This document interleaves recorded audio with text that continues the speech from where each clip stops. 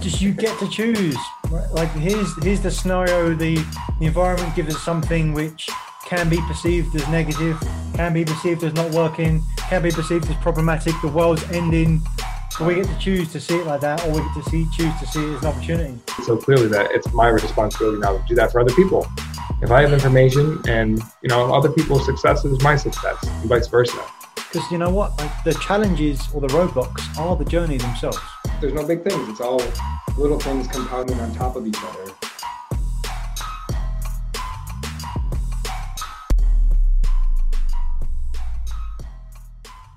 Chip Venters is a career serial entrepreneur. His startups span many different industries, including electronic communications, e-commerce, content security, video technology, conditional access, and the associated intellectual property. As a founder and inventor at DRM Technologies, LLC, they hold over 35 granted patents.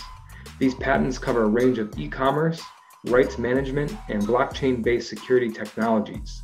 Apple, Microsoft, and others are licensees. As a result of his experience with IP, Chip is a professional mediator of IP and patent disputes. He also mediates partner and business disputes for startups and small businesses through Refresh Mediation and ZoomMediation.com. His latest startup is Equal Access Carriers Incorporated, a 5G edge computing software development company. They are creating a new conditional access and security platform for IoT networks, or Internet of Things. He graduated from the University of North Carolina at Chapel Hill. What kind of mindset does it take to exist, survive, and thrive as a serial entrepreneur? What advice does Chip have for someone thinking about becoming one? You might be surprised. What sort of lessons has Chip learned along the way? And what does Chip spend his time reading during the 3 hours per day he spends reading?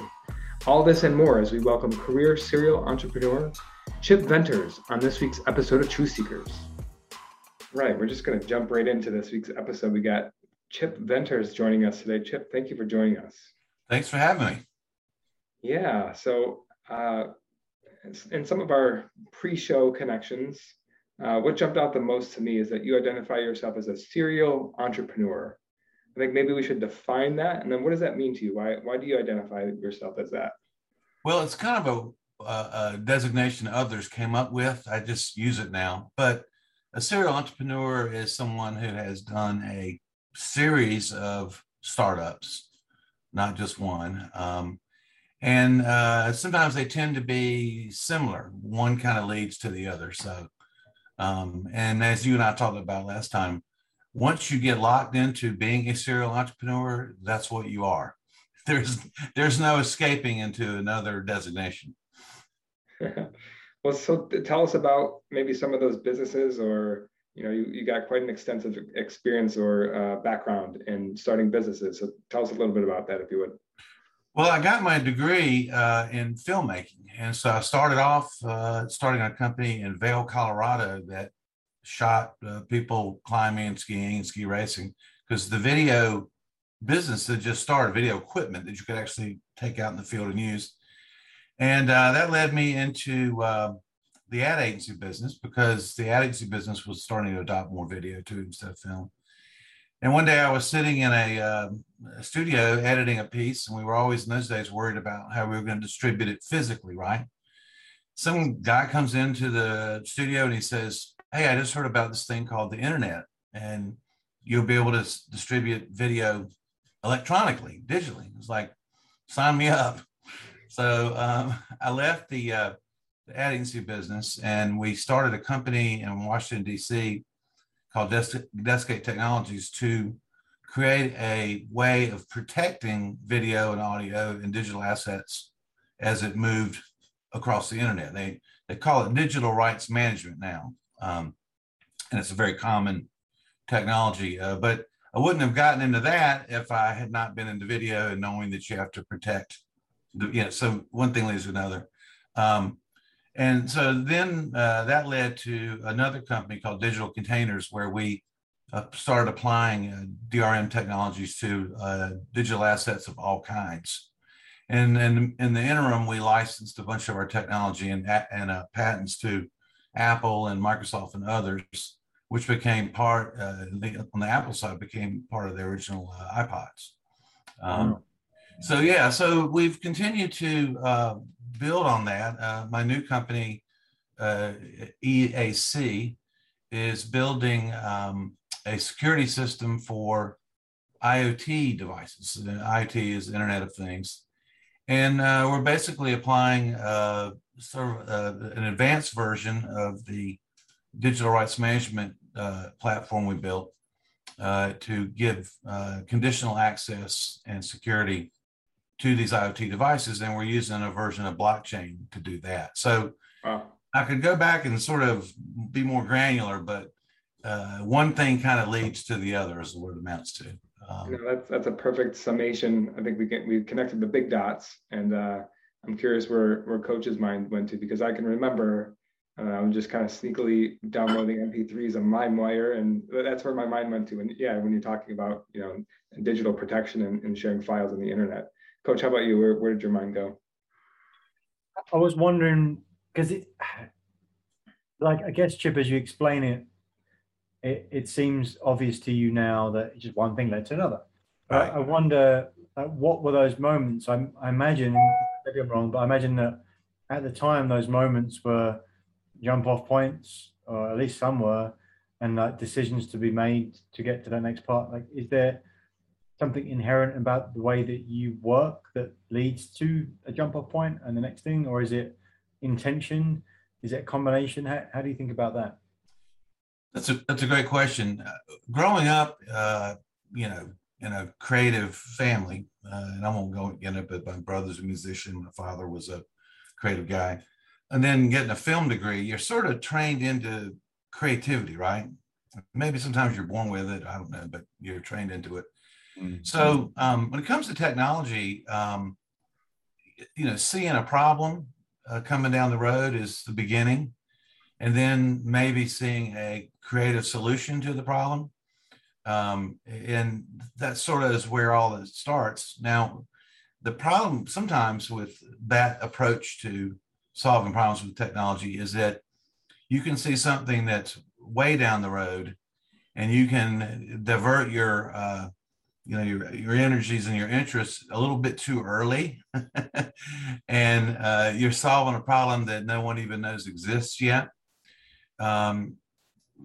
Patents are helpful in that situation, because the way you get a patent is you apply for something that hasn't been done, right? But in the case of getting patents, if for something that hasn't been done yet, sometimes you're waiting for years, literally, to get royalties or any kind of payback on it.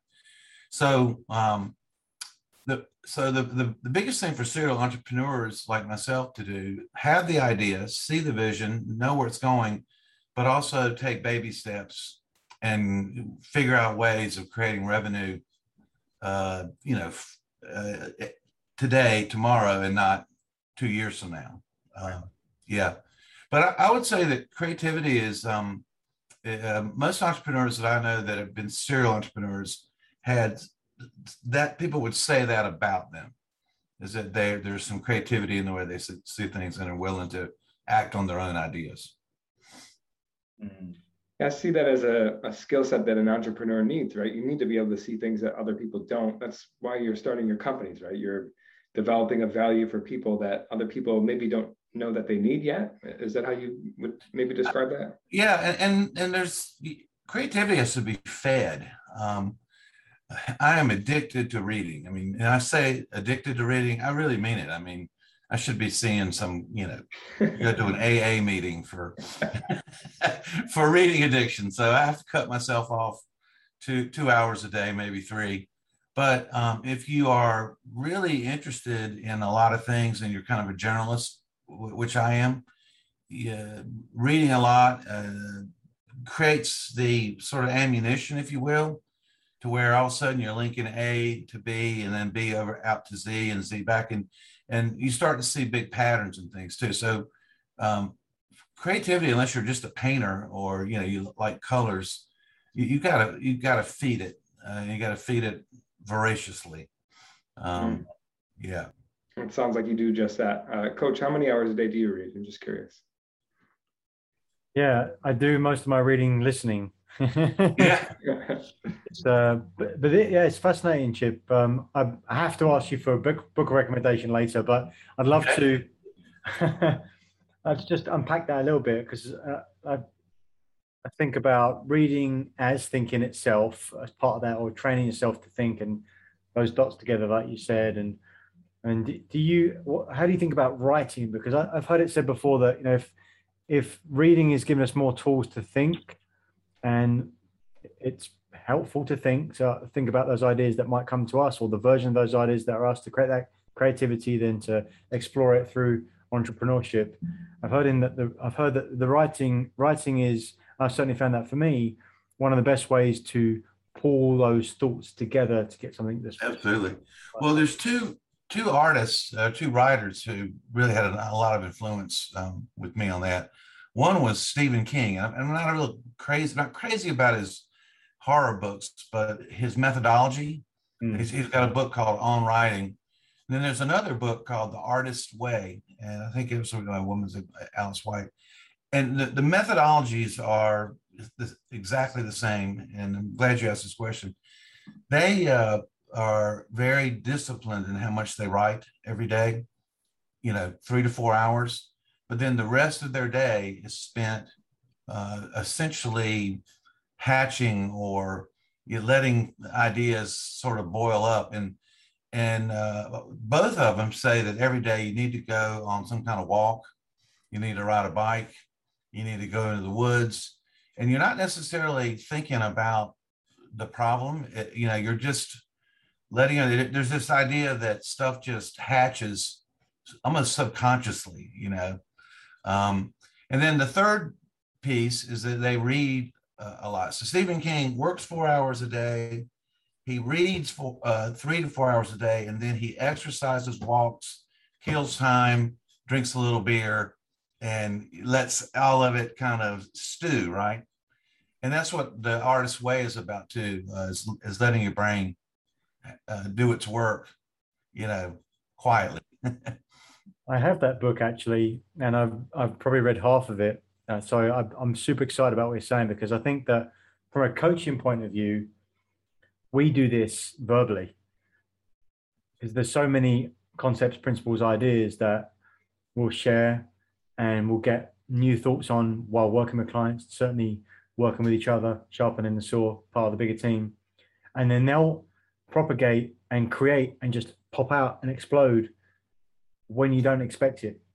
And it happens all the time. It's happening right now. This pulling together of the discipline, like force the discipline in that certain area, so then you can be free over here. Because I love to think about this in working out, in martial arts as well. I used to do a lot of Thai kickboxing, Muay Thai. And if I do intense couple of hours a day for a couple of weeks, like I make progress over a couple of days, and I feel like I'm not making progress for that week or extended period, but then take time off and come back and find out that I'm much better. So I think that's part of that as well, where all of the things in your body are creating themselves after the fact. And I just equate that for what you said about like hatching those things, that because they're in that incubation period, perhaps. Yeah, it's funny. Advertising Age magazine used to be the thing that everybody read, and they had these seminars up in New York every summer, and we would all go, and it was just an excuse to go to New York too. But they had this there's this thing in advertising about procrastination, right? It's the worst thing in the world. I got a deadline next week, I should be working on it now. Well, they taught almost the opposite.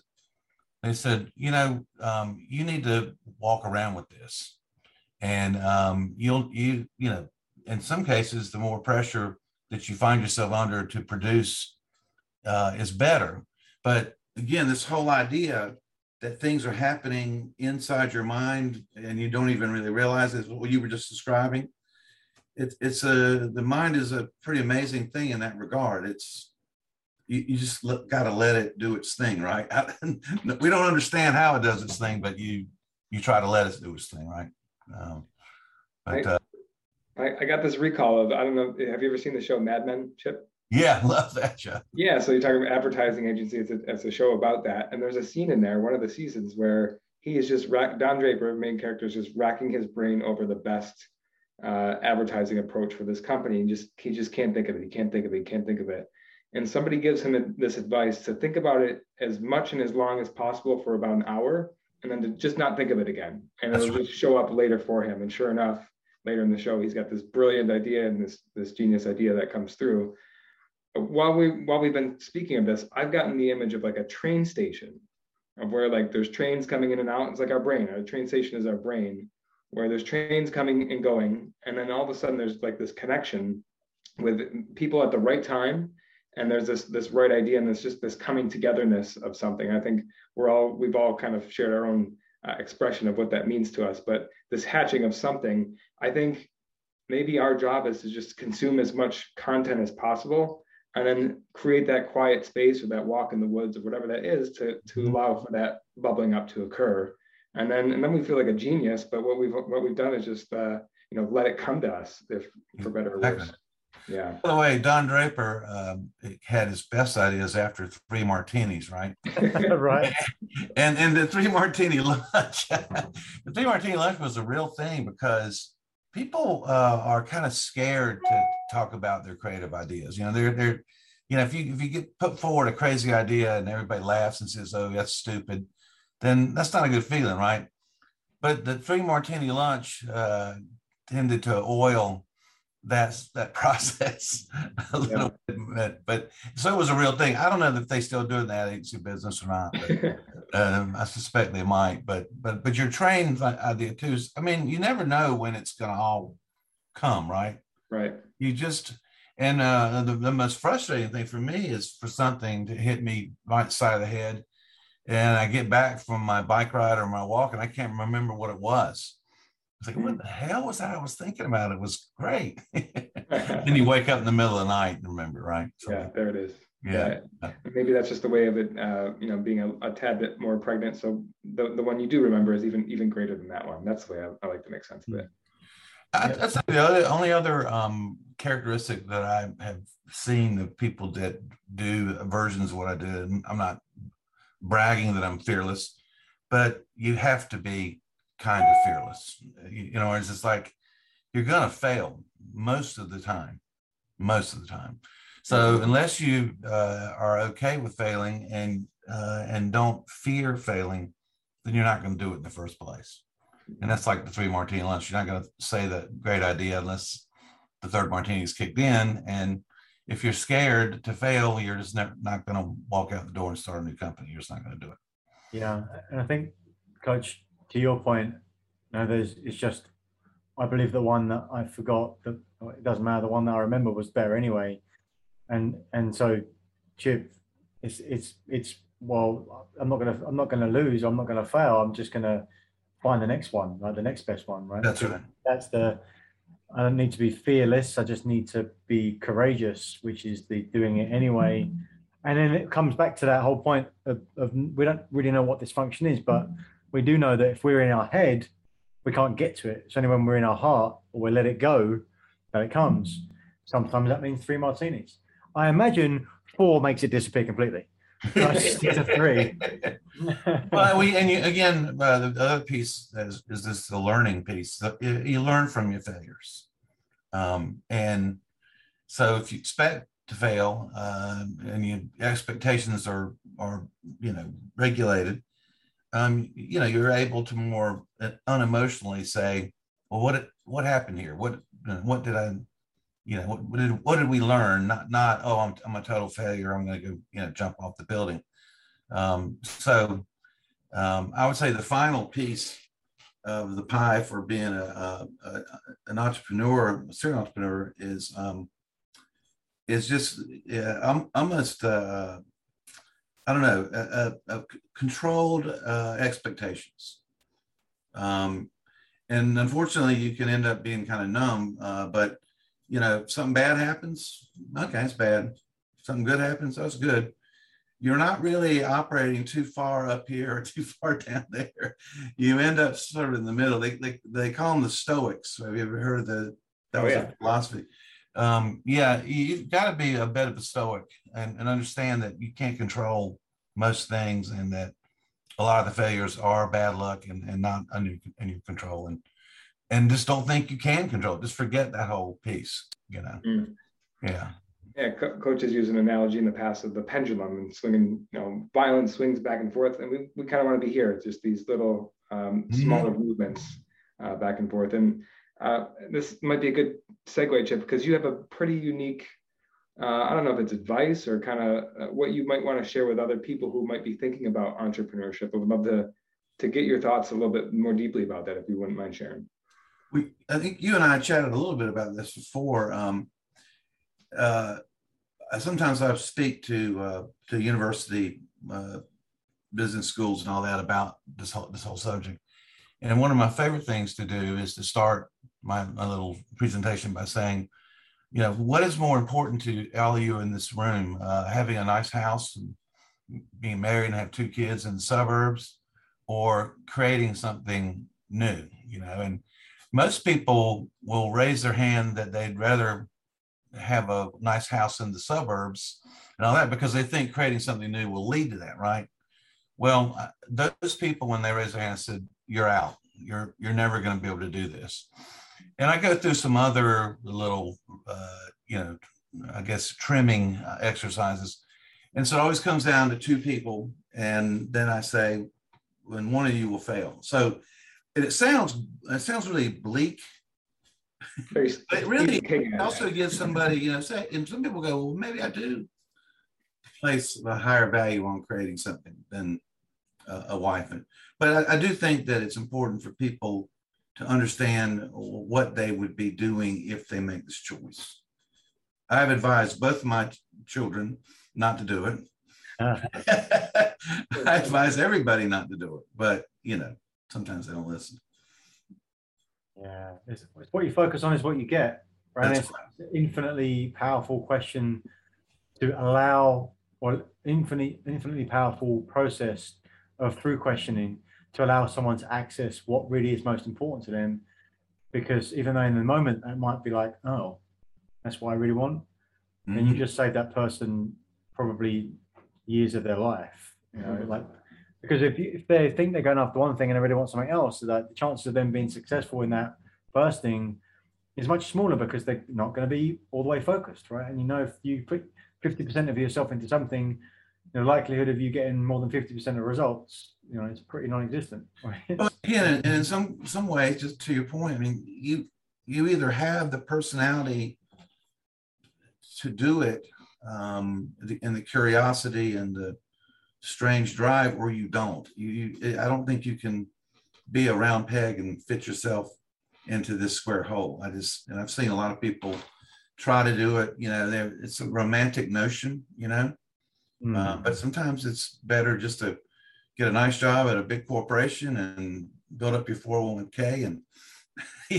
go home, enjoy your 2-week vacations, and that's maybe better for some people. Yeah, it's not for everyone. I think about entrepreneurship. A lot of the clients that I have are in that might call themselves serial or certainly multiple entrepreneurs.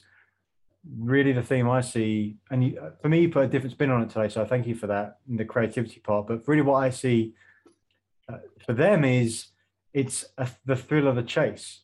Yep. I want to go after it, get this, create this, then package it and hand it off to someone else so I can do it again. And then I guess the successful version of it is being able to do that, so you keep some of it, or you get a big payout or whatever, and keep going. But there's always something more. There's always something more. And that's what I see. But I love the layer of the creativity part of it as well, because that's not a distinction I'd made before. Well, we talk about reading addictions, right? There are other addictions like adrenaline addiction, right? I mean, I have to admit, I spent my 20s as a ski racer in Vail, Colorado, and I did it for the adrenaline, right? And there is some adrenaline in this whole business of, what if this works? What if it doesn't? If you think an idea is great and everybody's in a group and everybody's talking about it, then the juices are flowing. There's a physical manifestation of this type of stuff too. Of course, you feel that in any business. A doctor with successful surgery, he feels it. But I would say there is a kind of thrill of the chase, as you said, is a very big part of it. Absolutely. Well, Chip, I'd like to start to bring us home here. What we usually do at the end is grab some sort of takeaway or some sort of maybe we relate it back to the earlier part of the conversation. Anything that's popped up during our time together today that you might want to share with people, and or with all the success that you've had in your different connections, any common threads that you're in the right place at the right time, or you notice something that you might want to share with the audience today. The only other thing we haven't talked about, which I think might be the core of what we've been talking about, is curiosity.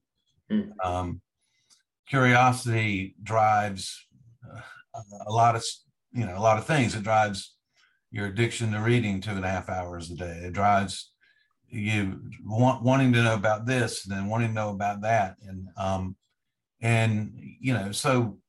again, this type of development is so multi-domain.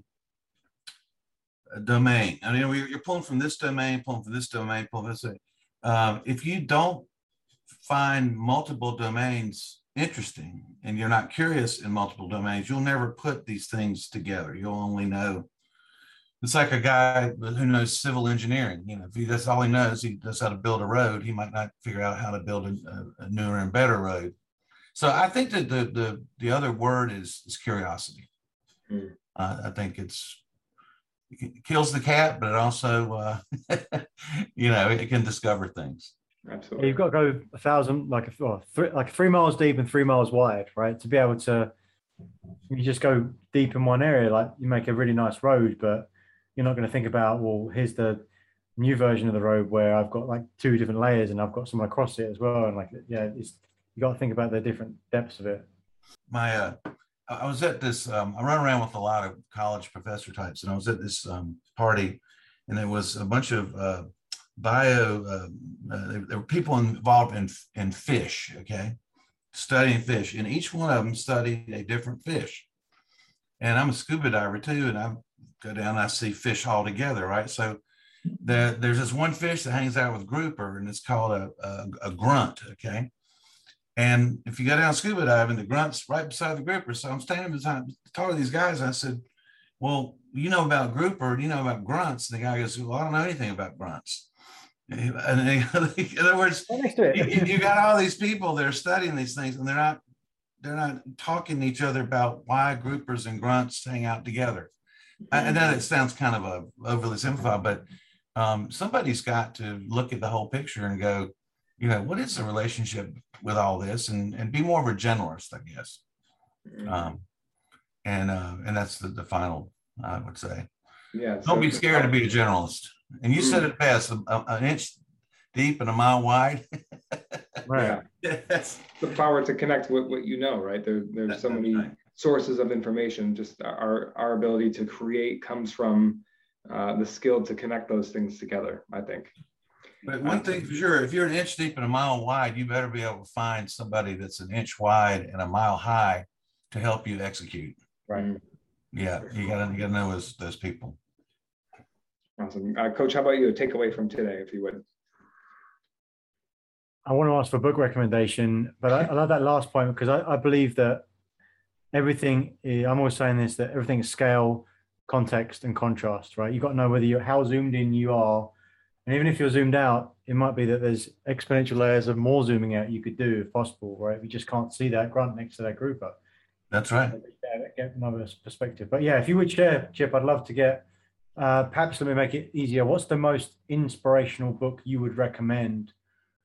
Well, the book I've been telling everybody to read in the last 2 years is called Sapiens.